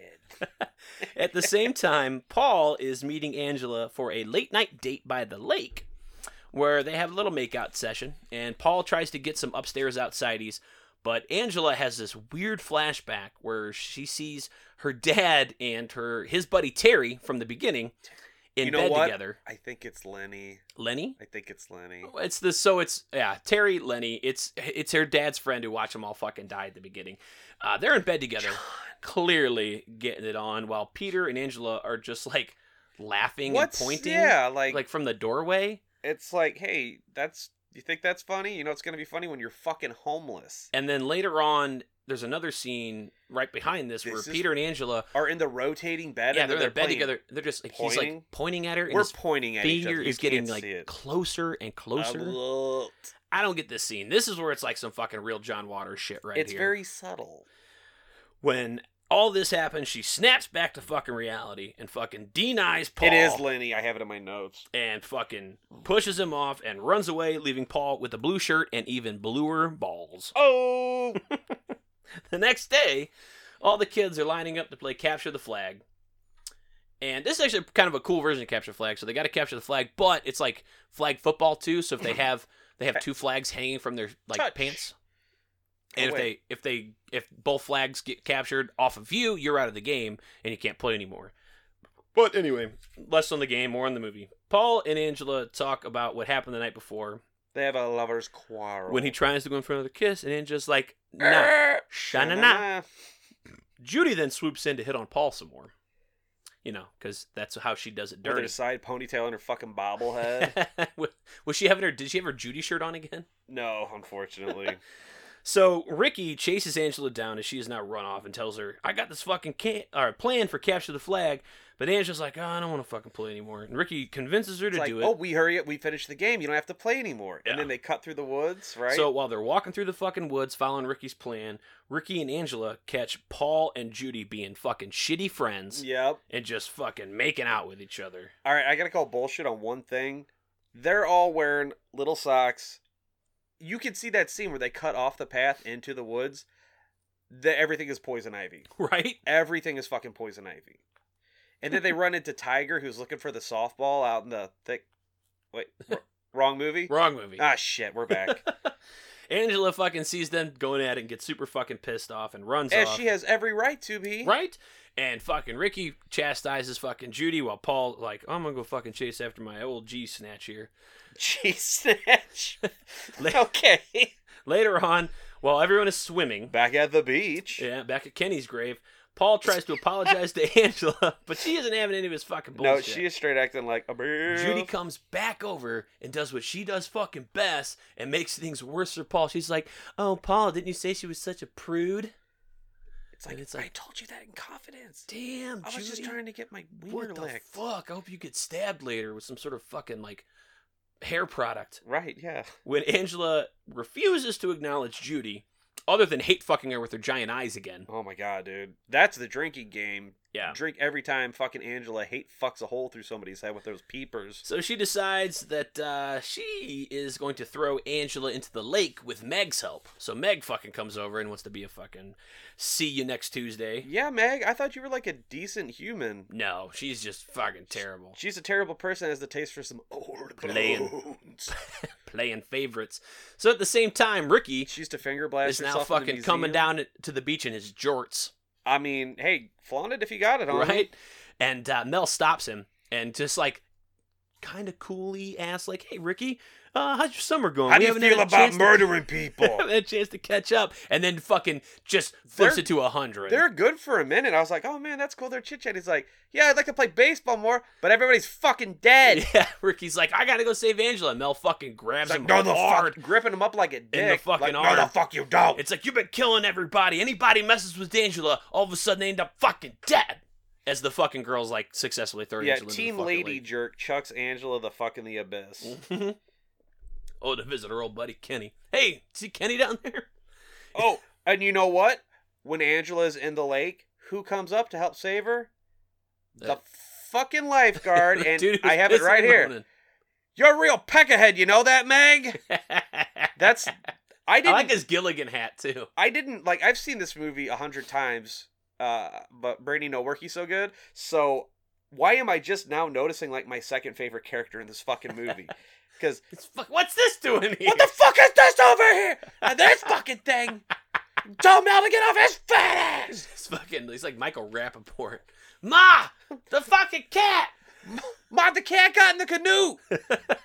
I don't fucking know. So after all this has happened, That evening. it's in the evening, and the counselors are now being handed out their assignments from Ronnie. Oh, And he shit. tells Eddie that he has to take some of the little kids camping. Like, well, I'm already at a fucking summer camp. Keep in mind when Ricky is like escorting Angela off the beach, there's all like these little kids, probably 7 to 8, start throwing sand at him. Just being shitty. I mean, right? Just we're assholes too. So Eddie gets his fucking camping assignment with the young kids, and Ronnie tells Meg that she's got the night off. Meg then heads straight over to Mel and Whoa. reminds him of a dinner that he promised her, and they make a date for it tonight. She's trying to get all up on that 75-year-old Jewish vault goblin cock. It's fucking gross. Yeah. It's fucking gross. So What is Meg's that, like, necrocide? well, she goes back to the cabin to get ready for her date when she's like, I gotta take a shower, and Line of bitches. it's just fucking full of chicks. Yeah, they're just, it's like, can I cut in line? They're like, They fucking just needle scratch.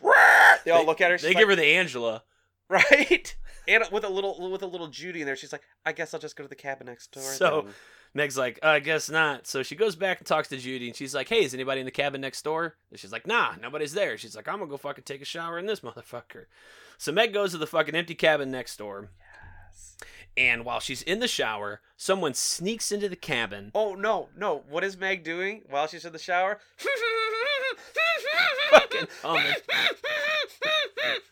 I'm like, that's not a real song. It's like half of like Twinkle Twinkle, half of like fucking She'll Be Coming Around the Mountain. She sounds like a hummingbird on meth. I don't fucking know, dude. It's weird. I damaged my throat with that. Worth it. So somebody sneaks into the cabin, comes fucking behind the fucking piece of shit shower that she's in, and stabs her violently several fucking times with what looks like the fucking knife that Mozart had earlier. A red herring, perhaps. Right in the fucking spine. So I called it earlier. Good, Meg. You got your fucking spine severed. I'm fucking Bam! glad. Stabs in the spine and then like just drags it down because Carves her up. I'm assuming that the stalls for the shower are made out of fucking cookie pans. All right, so here we are. Death number 5. Splish, splash, I got stabbed in the bath.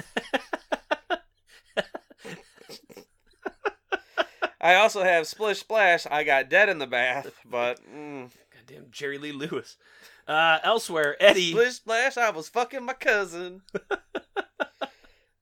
Elsewhere, Eddie is walking all the young kids through the woods to their campsite, and he tells them to go set up the tents while he goes to look for some firewood. Now, at the other end of the camp, Angela is having is leaving one of those other fucking nightly dance socials where Paul tries to stop her again and apologize, but Judy then fucking interrupts because This this is what she's bitch. fucking good This at. bitch, Like, do you get an award at the end of camp for being the nastiest bitch? Fucking shitty ways, man. Well, she gets something else. And Angela tells Paul to meet her at the waterfront after the social. She gets serious as fuck. She's like, meet me at the waterfront. The what? The waterfront. The waterfront after the social. Meanwhile, 2 of the kids that Eddie were camping with complain that they are too cold to stay the night. Eddie, I'm too cold. And they beg Eddie to take them back to the camp. Bitch out. They're like, Eddie. And they just get some other little trippers like, fuck it. We're gangsters. So Eddie complies with these 2 and leaves while he leaves the other 4 kids asleep in their sleeping bags. The pain in my asses. Eddie is not going to be getting Counselor of the Week. No. So as they leave, you see a POV shot. This is our second Stucco camp. Yeah, someone is like Or stalking in the third. woods and eyes up the fucking hatchet that they were using for the fucking firewood.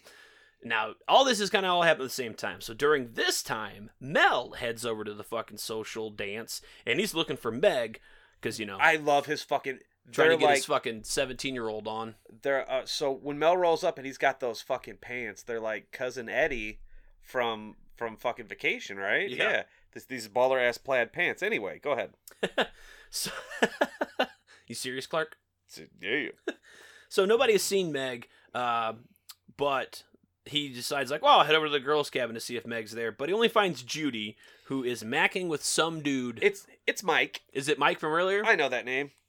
Macking with some dude in her Because she bunk. fucking yells at him. It's just like, ugh, why do you kiss so wet? Why are your mouth is so wet? It's just like, I'm a fucking teenage dude. What? Judy fucking has Mike hide as fucking Mel comes in, as obviously it's not supposed to be fucking happen. And he asks Judy where Meg might be, and he's like, well, I haven't seen her, or she's like, I haven't seen her since she went next door to fucking take a shower. And Mel leaves to continue his search for some young poon, and then Mike's like, hey, I'm getting the fuck out of here. Fucking Mel's like hanging around, and he makes like a booby and bounces, leaving Judy crabby and alone. Can girls get blue balls? Is that why she's just so bitchy? She's like not getting any? She just thrives off of other people's pain and misery. She's a demon. She's a goblin. Well, next door, Mel is looking for Meg and wanders into the bathroom and finds fucking Meg's dead ass all carved up. Dude, I wish I had the fucking monologue he does. It's like, oh, not you, Meg. Not you. Not you's one of the good ones. I'm gonna get him. Not shoes. I know it was him. Right. He freaks out, starts to fucking blame Ricky again, and proclaims that he's the one that has to stop him. Right. Back at the girls' cabin now, Judy is curling her hair before bed for some reason, which just fucking doesn't make any sense to me. I don't get this. Judy doesn't make sense to humans. And some person sneaks into the cabin. Now, we get this fucking scene where this door opens. Funny because it is clearly Ricky in a motherfucking wig. You don't know who it is. Motherfucker, look at this picture. Not you, my beautiful listeners, my friend here. Yeah, I mean, I get it. We know it's the stand. The light, so there's 2 shots, and the first one is super well lit, and it gives away too much. The second shot, it's more of the silhouette of just a boy. I guess back when they shot this in fucking 83, or that but VHS, or the fucking rip we watched forever ago, and you just see a silhouette. But yeah, it kind of gives it away a little bit. But what happens is that as Julie's fucking curling her hair and some sneaky motherfucker that we don't know comes in, Judy recognizes this person. It's like, oh, it's you. Yeah, of course you'd be here. Before she gets fucking knocked Popped out. in the fucking mouth. Hit around like Andre the Giant in fucking WrestleMania 3. And she is then laid out on the bed and then fucking gets a pillow put over her face. And then that curling iron, you only see it in silhouettes. You see it go in a very suggestive spot on a female's body that a dude doesn't have. Yeah. Hint, and just it ain't right them up breasticles. Right up in it. And she fucking gives the best scream. And then like Frankenstein. It kind of happens on screen, but off screen, you get like the shadows of it, and you see like Judy's fucking hands freaking out, but you don't see it, but you hear that sizzle burn just. Yes. All right. So technically, this is another one of those. Is this a death? Is it? Oh, this is a death. This is a motherfucking death. Because she shoves her off the bed. Yes, and it kicks her behind it. Yeah. All right. So death number 7, or death number 6. I'm sorry. And I have something I want to discuss after this. Death number 6, steamed clams. That's right. At this time of... Right, no. The Aurora Borealis! In your house. Exclusively located in your kitchen. Located entirely within your kitchen. May I see it? No. I went Duffman with that. I'm sorry. It's an Albany expression. What? No, okay, let's All right, stop. we're doing Yep, Simpsons. that's Sorry. a bit. Yep. Okay, so clearly the killer jammed the curling iron up her twat. Right. All right, now my question is, did she open it up and, like, you know, clamp the other part in her butthole to make, like, the ultimo deadly shocker? Like gave her the old Brunswick? Yeah, well, yeah, that's is that a thing? Yeah. It's like you hold it like a bowling ball. No, that's the average bowling ball, dude. It's the Brunswick. You know, like if you get your hand all the way up in there and then open it, that's called the Muppet because they scream. You never heard that? But if you get your hand all the way up in there, snap, it's called the Infinite Gauntlet. Those are stupid. No, those are real. Those are stupid. Those are in the movie. All right. So yeah, I got the butthole thing, and we're good. Eddie. Meanwhile, back at the campsite, Eddie finally makes his way back to the 4 children that he left unsupervised because he's a fucking super cool dude and a great fucking Woof. camp counselor, only to find that all 4 of them have been hacked to death with a hatchet. So straight up, I don't have anything funny or clever. Those kids got lumber hacked, but dead serious, I pat this movie on the back for killing children. Yeah, so this is deaths 8 through 11. 7, 8, 9, and 10. Well, you got 1 and 2, and then, yeah. We'll go over it later. Your numbers are off. No, dude, I'm on it. Yeah, they're off. Because it's cool. I'll give it. Judy's 6. No, Judy's 7. Who'd I miss? We'll get to it at the end. Yeah. But 4 kids dead, hacked like a motherfucker. And I'm sorry, guys. Apparently, fucking nachos can't count. Hey, what the counts for? And Eddie doesn't like what he sees here. No, he fucking... He vomits, then runs back to the camp for help. Hopefully, I never have to see fucking hacked up kid giblets. I'd probably react the same. I wanted to fucking see Eddie again, because I'm telling you right now, he ain't fucking being asked back next year. Ricky is now headed over to the dance, finally, to grab some food, as he claims that he's been laying down all night and he missed dinner. On his way back out to with the cabin, this fucking miscellaneous fistful of candy bars, we see Ronnie getting a phone call about the dead children, and we get it's weird here. They goofed because Ronnie says 3 of them, but there were 4. Oh, yeah. Well, that's why your numbers are wrong. No, your numbers are wrong. Mine are dead on. Dead. So on. Ronnie gets the phone call about the dead kids in the woods, and Mel grabs Ricky and fucking makes him drop his candy bars like a dick. Yeah, it's dick move. And just starts to smack him around like he's fucking Bing Crosby. He fucking slaps him, spins him like a top, but you know what it doesn't do? Stop Ricky from talking mad shit, He dude. does, dude. Ricky's got that What mouth. the fuck are you doing, you crazy fuck? Fucking shit. And fucking Ronnie at the same time grabs Marie and tells her to gather all the counselors while Mel continues to beat the shit out of fucking Ricky. This had me fucked up. And knocks him unconscious. Because, like, he's on the ground, and then, like, he's not punching him. He's, like, Donkey Kong smashing him into the ground, Yeah. like Smash Brothers. Boom, boom, boom. So, like, I saw it, and then in my head I heard monkey noises, like, ooh, ooh, ooh, ooh, ooh, ooh, ooh, just smashing him into the fucking ground. Like the fucking Donkey Kong, like, dun, dun, dun, dun, dun. It's like Right. fucking playing in the background. Donkey Konga. DK. I like the Donkey next part of the Kong scene because is Mel here. realizes that he might have fucked up. He's like, oh, Is like shit. fucking like Ricky's no longer talking shit, and he's like, "Fuck, I'm out of here." I think I just moited a kid. Fucking runs for it, ends up on the fucking archery range, and is stopped by someone that he recognizes. And he's like, "Wait a minute, it was you!" How many times have they said that? Every fucking time. Okay, straight up, this is one of the best practical effects I've ever seen in my life, and Because he is then promptly shot through the throat with an arrow. Yeah, dude, it's good.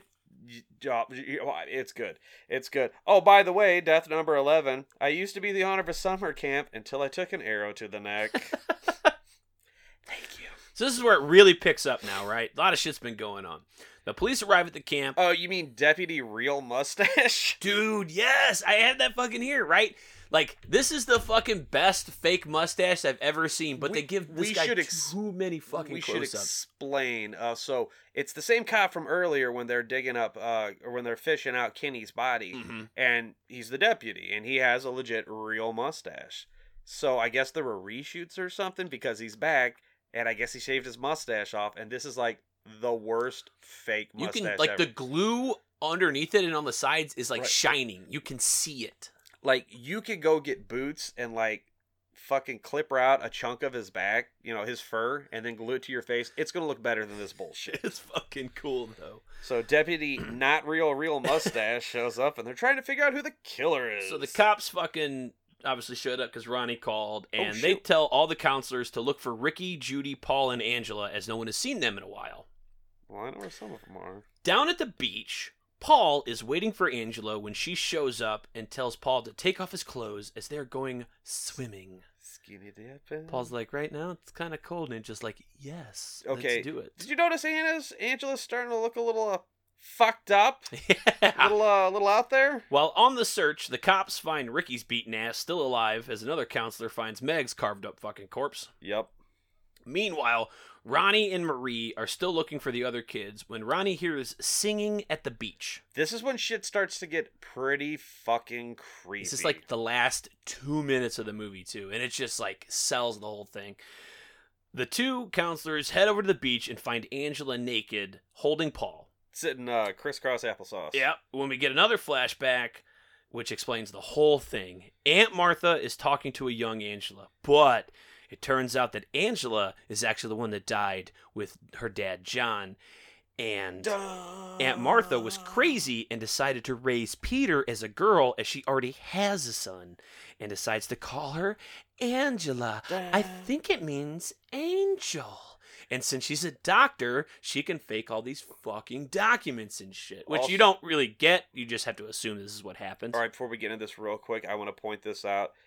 Aunt Martha, her first attire, she's wearing like some crazy She's got like a beret. and then like some cardigan shorts with knee high. She's a very fun dresser, a snazzy dresser. So now she's wearing a picnic tablecloth getup with like some black and white and red derby. Irrelevant. Go ahead. And this is where we jump back to the fucking flashback ends, and this right here. Oh my god. We jump back to the camp as Angela jumps up, dropping Paul's severed head that she's been holding. Holy She shit. stands naked, open mouth, holding a knife, covered in blood, with a dick hanging for the world to see, exposing her identity as Peter. Ronnie comments that she's a boy, and the camera focuses on her creepy ass face that she's fucking making. It is jarring. As the fucking credits just begin to roll. Wow. Ladies and gentlemen. Oh, by the way, death number. Nah, whatever. I shut my notes down. Heads up, Paul. All right. That was Sleepaway Camp. Man, just. Let's tackle how bad did that fuck you up the first time you seen it? Man, it's so good. I got a lot to say. It's not the like in dick the final thing, cuts, but it's the reveal. Man, so cool. What an ending to a movie that really was very fucking slow until that last 15 minutes. I thought this was just going to be some generic ass paint by numbers run of the mill slasher until they throw you a bone like that. Throw you a bone. But hey, Nachos. What's up? Do you want to see a dead body? Let's see a dead body. All right. So we've got 13 kills, 4 of them off screen, despite Nachos telling me. All right, let me pop my notes 12. back out real quick. Hit your notes. Come on, homie. We're going to do the count here. I'm going to teach you how the numbers work. All right, hot dog. Let's roll. All right. Number 1, John Baker, killed by speedboat. And Number child. 2, Angela Baker, killed by speedboat. All right. Number 3, Artie, burned with boiling water, then probably died from sepsis or something else in the hospital. I count it as a death. Some people don't. It's a death. He died of infection. Number 4, Kenny, drowned in the lake. Hold up. Let me get there. Pussy Slayers. Yeah. Metal Number Gear 5, Kenny, okay. Billy, stung by bees. Number 6, Meg, gets her fucking back slit open with a knife. Number 7, Judy, stabbed with the hot curling iron. Wait, hold up. Okay. Yeah, you know what? I didn't count the B one. Campers 1 through 4 are 8, 9, 10, and 11. They get hacked to death with the hatchet. Those 4 are all off screen. But those fucking... Still counts. Those sleeping bags are fucking mangled and bloody. They're fucking haggard, dude. Number 12 is Mel, shot through the air with the neck. And then 13 is Paul, decapitated. See? Told you You're I teach you how to count. Nachos, what was your favorite death? Oh, shit, dude. Man,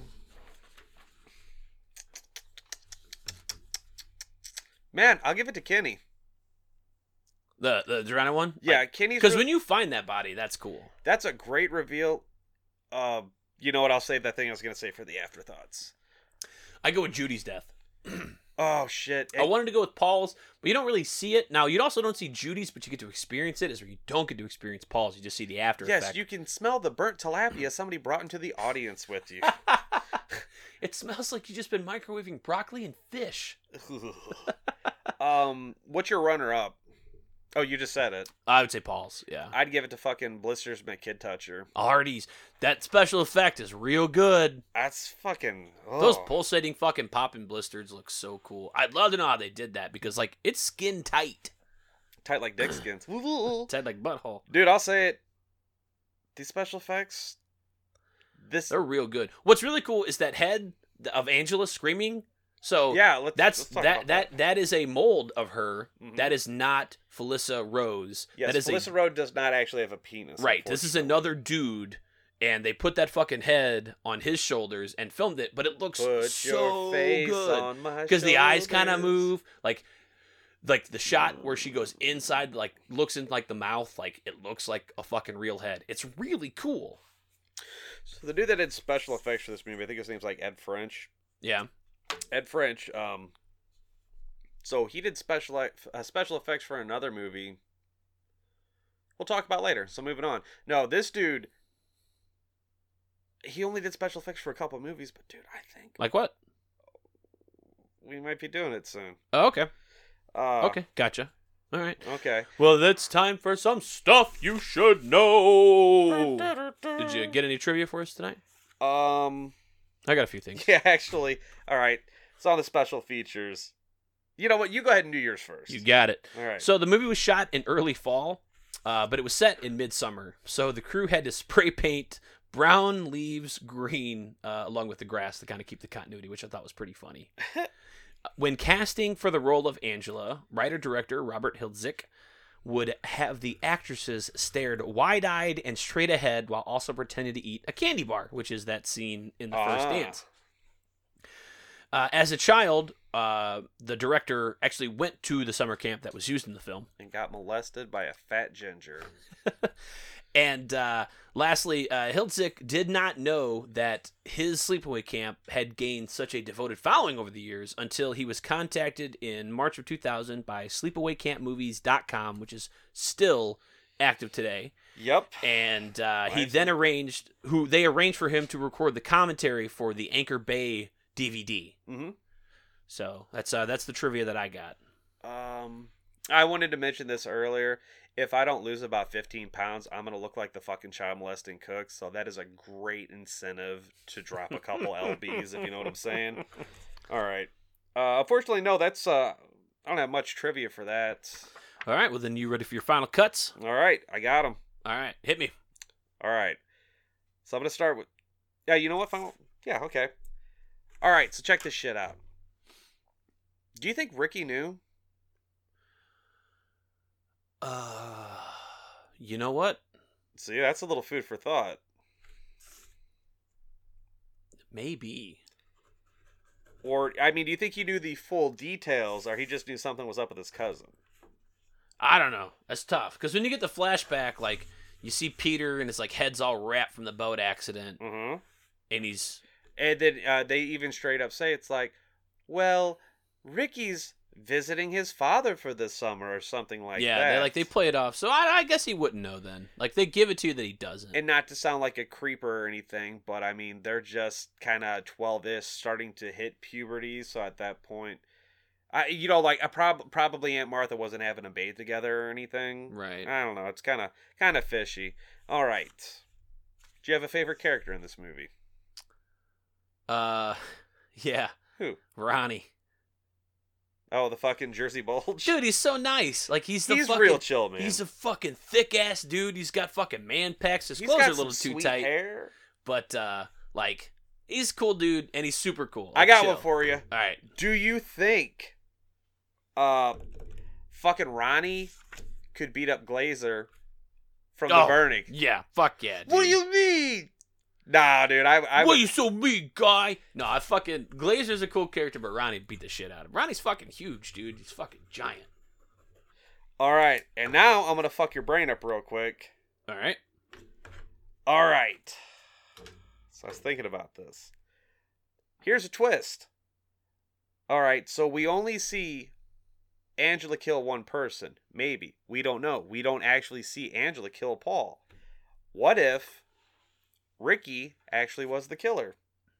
You know? Well, I think the sequel's kind of... Yeah, we're not talking about the sequels because even Richard Hertzberg or whatever the fuck his name is. Hiltzik. Yeah, he has nothing to do with those. They're just taking characters and using Rick Springfield's fucking sister.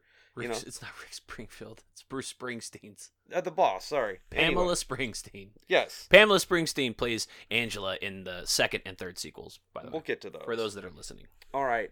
So, what if, because we know Aunt Martha has not a fetish, but always wanted a girl, she says that, Mm-hmm. what if at some point Aunt Martha was dressing Ricky up in dresses and shit, because that's like part of the classic tried and true serial killer MO. Could be. So what if Ricky was actually... We clearly have a scene in the movie where Ricky has a wig on, so... I mean, yeah, I think that scene was just to kind of mislead you. Would you call it a reach? Reach. So what if Aunt Martha's the real villain here and fucked both the kids up, you know? Oh, Martha for fucking sure, dude. Like, there would have been no Angela Peter if she'd not been like, I'm gonna raise you as a girl. Right. Do you think there was some genital mutilation going on there? Aunt Martha fucking caused this whole thing. So she's truly the true villain. Yeah. Hold up. Do we have anything else? So No, I'm not saying that Angela wasn't fucked up, too. Hey, Angela, why you so fucked up? What if they were tag team back again, fucking dicing up and chopping up motherfuckers? Is that all you got? Yeah, actually, no, now I have some tasty tidbits. Well, my final thoughts. I'm If you sorry. don't mind, sir, I would love to fucking get Finally, mine. your thoughts. Jesus fucking Christ. Open I don't a know can of why you worms. like fucking stepping on my dick during this segment, but this is like your fucking Here, go favorite. ahead. It's like a hobby of yours. It's like, you're like, you know what I fucking want to do is just fucking interrupt and ruin the fucking last 5 seconds for fucking Cincinnati Jeff. I actually have it in my notes to do that. So yeah, it's okay. I believe it. All right, go I ahead, Mal. believe it. Go ahead. Cocksucker. Jesus Christ. My turn? Can I go? Yeah, go Can ahead. I? Yeah. Can I? Okay. Okay. All right, go ahead. Yeah, so anyway. No, I'm sorry. I did that last time. I apologize. Go ahead. All right. So this is a stellar fucking movie. It's just phenomenal. That ending alone fucking makes it worth the watch. And it's not that it's a bad movie. But like I said, it's a slow burn, and the majority of it is just a bunch of fucking kids being shitty to each other. That's like, I think the movie's like an hour and 27 minutes long, and 40 minutes of it is just fucking kids being shitty. Then you mix I in like dig all that. the other stuff. It's really cool, and it throws it off. It really doesn't play it as like a full-blown fucking slasher. You don't get a ton of BOV shots. There's not a lot of stalking going on. When the deaths have to happen, they happen. The fucking killer shows up real quick, and they're fucking out. And that twist ending is right up there, but better than, like, there's not a lot of fucking twist ending movies. Like, they try to play off some things, but like Happy Birthday to Me, that's got a pretty good twist ending. April Fool's Day has a fantastic twist ending. A lot of people would disagree with you on that. but Well, a lot of people are fucking dumb. Ooh, you hear that, dumb people? And then there's this fucking movie. So, Nachos, what is your rating? Oh, shit, dude. I give it 10 enormous pots of boiling corn out of 10. I give it 9 penises out of 10. I have one more thing I want to jump in with. Hit me. Okay, these are afterthoughts. So, the movie ends with the big reveal of a little secret. It's her dick. And then cut to credits. It's like, you know the cops are here. You should probably try to arrest her or something. Like, maybe we get that closure. I mean, she's not going anywhere. She's fucking straight statued. Yeah, maybe, yeah, she's in catatonic shock or whatever. But what if she didn't? What if she fucking, like, OG Daffy Duck, woohoo, woohoo, and just fucking tore ass across the lake? It's just like, that lady dude just run on water? I don't know what's happening here. So that's just kind of weird to me. It's one of those movies where you don't get proper closure. I guess you could, yeah, I can say that. So, and I watched all the stupid special features. I just want to talk about this real quick because it's so terrible. Hurry up. So, the chick that played Judy, Mm-hmm. she made a short film called Judy. Yeah, that's the only other credit she's got on IMDb. Yeah, it's really fucking bad. It's like if a cringe could cringe. Now, she does this later in life, right? It's not like when she was in she the did movie. this about 10 years ago. Okay, so she's like an adult. Yes, and then some. Let's just say if you were looking up that category in porno to where she might be, it would definitely be the mature category. And the dude that played Ricky has a music video. He's got like a band. He's got a something. But yes, if you check it out if you got the Blu-ray. No, don't actually. I'm warning you. Do not watch these. Or is it on the? It's on the Anchor Bay one too. No, it's. Do you have the Blu-ray or do you have the Anchor Bay DVD? I got the Screen Factory. Okay, this is the one I got. Yeah, I think a lot of those special features are on the Blu-ray as well. So that's all we've got.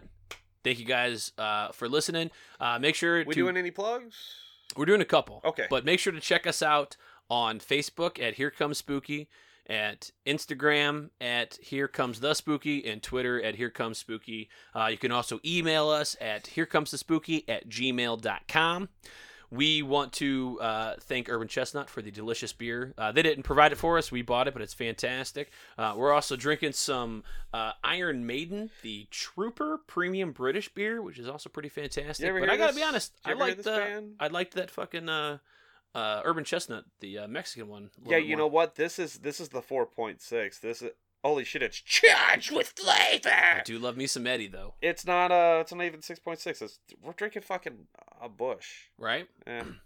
So while you're out there, if you saw us on Instagram, we posted a couple pictures of the beers we were drinking. If you saw the koozies, check out Destroy the Brain. They got a fantastic podcast. Of course, there's also the Horrible Horror podcast. We had one of those in there. And while we normally drop a couple hints on the next movie for episode 9, we're not 100% sure. We've got a list going on here, but we're trying to plug and bring in the Horrible Horror Boys for our podcast, and we're going to actually leave it up to them.